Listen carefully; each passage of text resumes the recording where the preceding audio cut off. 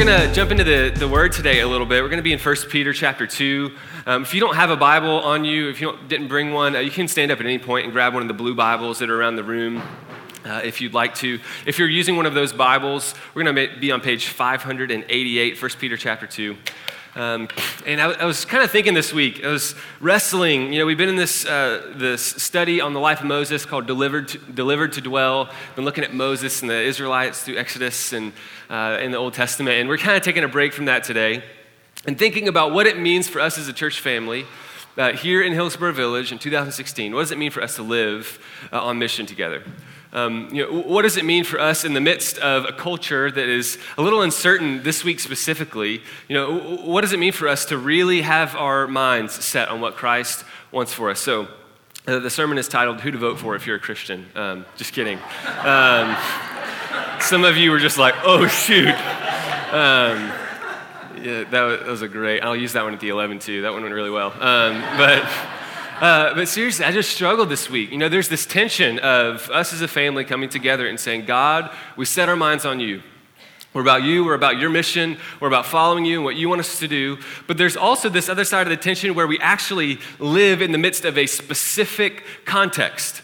Where all throughout this week, we're interacting and we're living with people and coworkers and family and friends, and it's kind of this uncertain season for us as a culture. And so on this Sunday, when we think about all that God has been faithful to us in over the past couple of years, what does it mean for us to have clarity on where we're going, specifically in the midst of a culture that might seem uncertain? I was thinking this week, I worked at Chick-fil-A for 7 years before I was a pastor. Any Chick-fil-A lovers in there?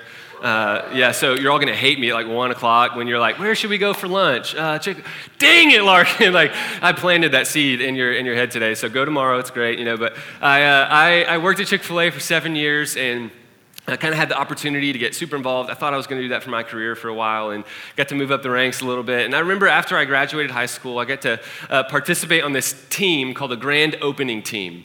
And if you've ever been to a grand opening of a Chick-fil-A, anybody, where you camp out all night and the first 100 people get free Chick-fil-A for a year? Some people do this all the time. They just go around the country and they're just camping out at Chick-fil-A's and get unlimited Chick-fil-A. And some of you are like, oh shoot, that's what I'm doing next year. But I got to be a part of this team that traveled around and basically trained the new workers at that new Chick-fil-A for a couple weeks at a time, and you kind of travel around.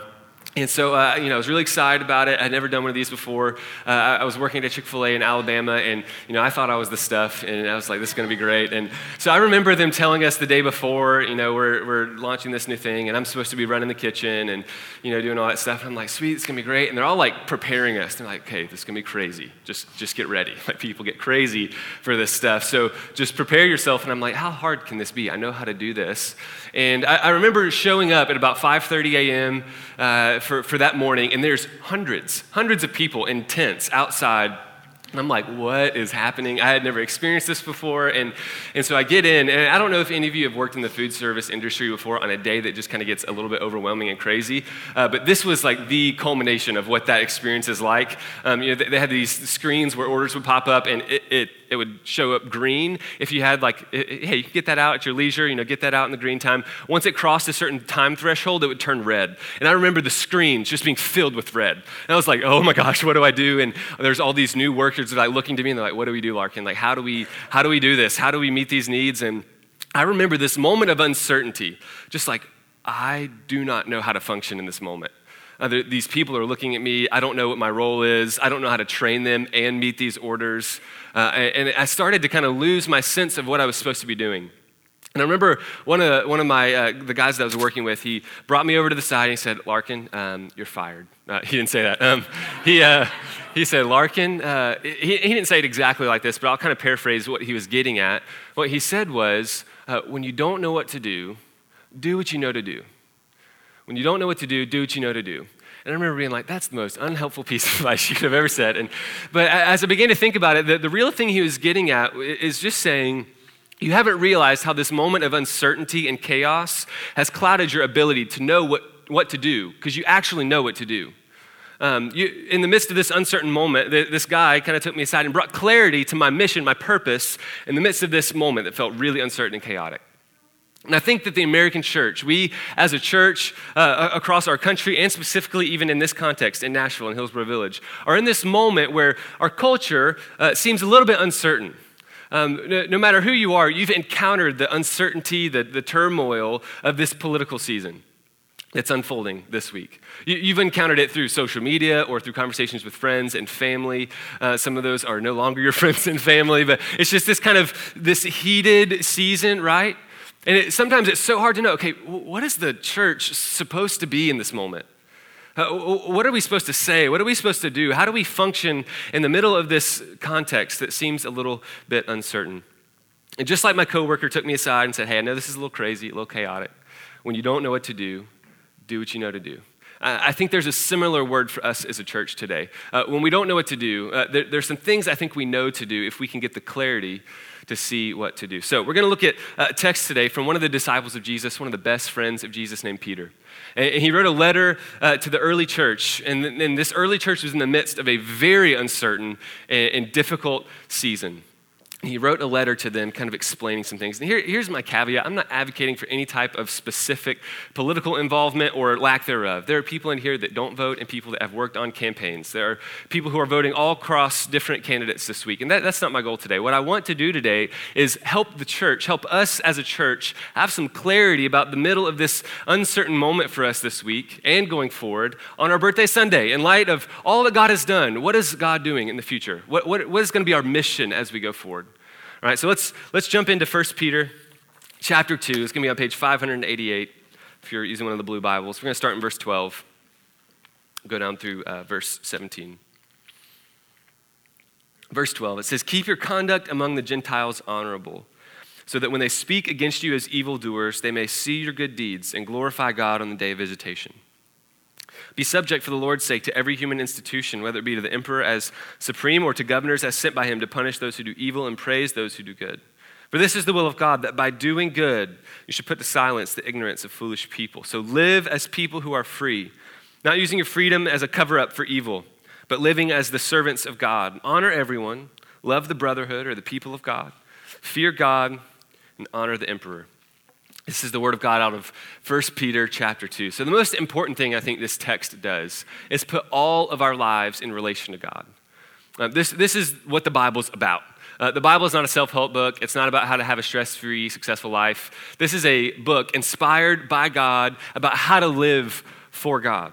The aim of our lives, including the social and emotional and physical and political and all these different areas, are supposed to be in relation to who God is, to live under his authority with him in view, with him at the center of our lives. And that ties all of who we are under his allegiance, under his authority. And Peter is speaking here to the church who is in the midst of a really, really difficult, uncertain season in their context. The emperor, his name was Nero, and this dude was one of the worst dudes ever. To give a little context, he used to capture Christians, dip them in oil, and then light them on fire to light his garden at nighttime. Like that's the dude who's leading this country right now. Like talk about pain and fear and difficult circumstances. This guy's unbelievably wicked. And Peter, in the midst of this uncertain time filled with turmoil, he speaks to them and reminds them of their mission. Reminds them, hey, you know some things to do. Let's focus on this. So I want you to listen to verse 12 again, and I want you to listen to it through the lens of mission, through the lens of reminding and clarifying mission. I want you to listen to this again. It says, keep your conduct among the Gentiles honorable. Maybe some of your translations say, live such good lives among the pagans. In other words, that word pagan or Gentile is speaking to people who just don't believe in Jesus. He's saying, live in such a way that people understand what you believe. That word conduct, Peter uses it elsewhere, and the original language really speaks of that word as if it were a lifestyle. This is not a one-time act or this one good thing I did, but he's saying, keep your conduct, keep the way that you live honorable, or a way that is honorable in relation to what you believe about Jesus. He's saying, live in such a way that it reflects the goodness of Jesus that has been displayed to you. Because these people understood primarily their allegiance was not to their country or their specific context in Rome. Earlier in this chapter, Peter's going to use language like, we are the people of God, we are a holy nation, we're the possession of God, we're sojourners in this world. And Peter's really getting at the heart here and saying, hey, we're not citizens primarily of this specific context in our world. We're a people of God, and our allegiance is to God. And because of that, we need to live in a way that reflects where our primary hope is. And it's not in people, it's not in the world, it's not in systems in the world, it's in the person and the work of Jesus Christ. Saying, live your lives in a way that's honorable, the way that reflects the truth that you live under in Jesus Christ. But it's not just to live that way isolated off in a corner. He says, live such good lives among the Gentiles. So there's this implicit living among other people who may not believe what we believe, who may have different opinions than us, who don't believe in Jesus. And it's just a contrast to the way of following Christ and the way of the predominant culture. He's saying the good fruit of your life should be undeniable to people that observe your life because you will be living among. So Peter's reminding him, hey, your mission hasn't changed here. It's still the same thing. The essence of your life is still about living for God's glory for the sake of the people around you. That's what your life's about, and it's still what your life is about. So what does this look like? How does this type of life look like for the people of God in the midst of an uncertain culture? In verses 13 through 17, Peter's going to give them some specific things for them and their culture, some practical implications. He says, honor and respect human institutions. The emperor, the governor, whatever it is, and do it for the Lord's sake, do it for God's sake. In other words, our acknowledging and respecting of human institutions is a way of saying, God is sovereign over this. God put this in place. God is in authority over everything that happens here. And it's a way of proclaiming that truth by submitting ourselves to the institutions that we live under. He's saying, hey, honor everyone. Love the people of God, love the church, honor the people in leadership. And there's some specific ways that Peter dives into this for their culture. But I want to bring in the words of Jesus here as well to really, really clarify what our mission is going to be and what it looks like to live this such good lives among others. And here's how I'll summarize it, just in one phrase. We will be known by our love. We will be known by our love. This is what Jesus says in John 13. It says, they will know you are my disciples by how you what? Love one another, right? They will know that you believe in me by your love for people. That is the way that people understand that we have faith in Jesus is through our love. So our responses, our conversations, our actions, our reactions, all of these things are grounded in and rooted in the love of Christ. And so this isn't a love that's a human love, rom-com, cheesy, romantic love. This is not the type of love we're talking about here. We're talking about following in the footsteps of the love of Jesus. So think about the love of Jesus for a moment. A love that forfeited rights and status and privilege in heaven so that people could see the heart of the Father. There's a self-sacrificing nature to this love, right? A laying down of privilege, a laying down of preference, a laying down of opinion so that it can work towards the proclamation of who God is among others. So how do we follow in the footsteps here in Jesus? How do we follow in the footsteps of Jesus in this context? It's birthday Sunday. We're celebrating, what God has done over the past couple years. What does it look like for us to have a clarifying moment of, okay, when we don't know what to do and the culture seems uncertain, what does it look like for us to live on mission and have this mission be defined by living a loving life among people? What does that look like? I think this speaks into how we engage with those who don't agree with us, especially this week. People with different opinions, different views on things. With those that we might consider our enemies. What does Jesus say to us in Matthew 5 about those people? Hey, love your enemies. Pray for the people who persecute you. That's Jesus' words, and we're following in his footsteps here. Even in John 13, Jesus bends down and washes the feet of the people who will eventually betray him.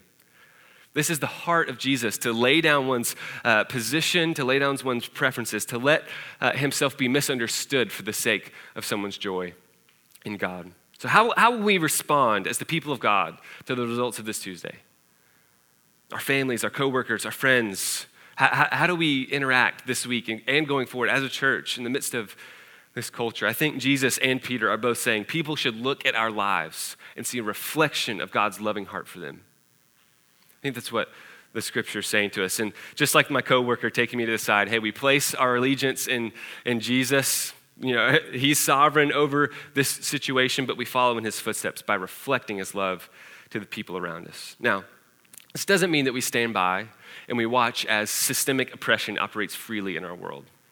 This doesn't mean that we sit by disengaged with systems that perpetuate sin and brokenness and hurt in our world. We engage them. Peter isn't advocating for indifference to society. He's not saying, the government's going to do what it's going to do. Just, it's not my job. That's not what Peter's saying here. But I do think he's saying that as we engage, we do so in a way that reflects the God that we serve. We do so in a way that reflects the love of God that has captured our hearts. I felt like this week I started to operate in a little bit of fear in regards to where our culture, our society is headed. And I felt like God kind of put this phrase on my heart. He said, Larkin, what if you spent one more time thinking about how you're going to live instead about how you're going to vote? And that phrase kind of captured me for a moment. I was like, okay, that seems kind of harsh. I think it's important to vote. I think it's important to engage the process. Me and my wife has just been very engaged in this whole season. I think it's important. But I have noticed myself this week feeling like the primary agent of change in the world is going to be getting a certain person in leadership in our country. And that's just not the case. I don't think that's what the scriptures tell us. He says, don't let the uncertainty blind you. The primary agent of change, the primary mission of God is to accomplish restoration and reconciliation with the world through the people of God, not through some human institution. So we as the church have to get a sense of clarity for our mission.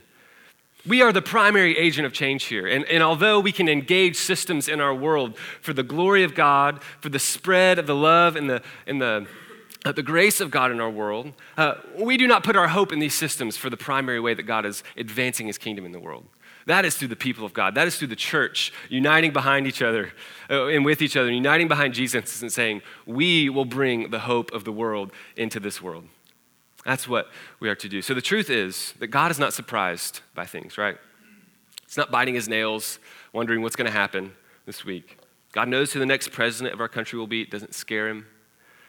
Because we trust that God is good and sovereign over these things, we can be set free from fear this week. Because our faith doesn't rest in any person or system in this world. So what is our country going to look like on Wednesday when we wake up? I don't know. What is it going to look like next November or next election cycle or in 10 years? I do not know. What I do know is that in those moments, we will still have the same neighbors. We'll still have the same coworkers. We'll still have the same people that we interact with at coffee shops and the same friends and the same family. And we still have the same mission, right? No matter whose policies are implemented or repealed, the church is still called to care for the poor, to show mercy to the weak, to advocate on behalf of the vulnerable and the oppressed in our country, and to extend the hope of the gospel to people who need to hear it. This is still our mission. When we don't know what to do this week, when things seem uncertain and shifting around us, do what we know to do. Love people well. Extend the hope of the gospel. This is what our mission is. So we have the choice this week to decide whether or not we'll leverage our lives in such a way that people will see the outworking of God's love in our hearts. This should be our primary disposition as we engage people this week, one of love. So it's Birthday Sunday. And as your pastor, as part of this community, I desperately want to lead us into this next season with some clarity on what our mission is, with what our heart and our disposition is towards others as we engage, as we move forward in the midst of this season. I'm going to pray for us, and then we're going to take communion and worship together as we close out today. Jesus, we put our entire hope in you. We put our trust in you. And God, we want to be known as a people that love. This community wants to be known as a people that love. Would you help us to embody the words of Peter here that would say, hey, live in such a way that people know that you've received love, that you've received grace. God, would you help us to know how to discern how to engage our culture, how to move forward to fight systems of oppression in our world, but doing so in a way that displays clearly that we have a hope that is in you, that we have a trust that is in you, God. God, as we worship today, would you help us to just cast our cares, cast our worries, cast our fears on you, and would you clarify our hearts going forward in the next season as a church as we seek to just be a people that's defined by our love for you and our love for others. God, we love you deeply, and we thank you that you are with us, even to the end of the age. We ask this in your name.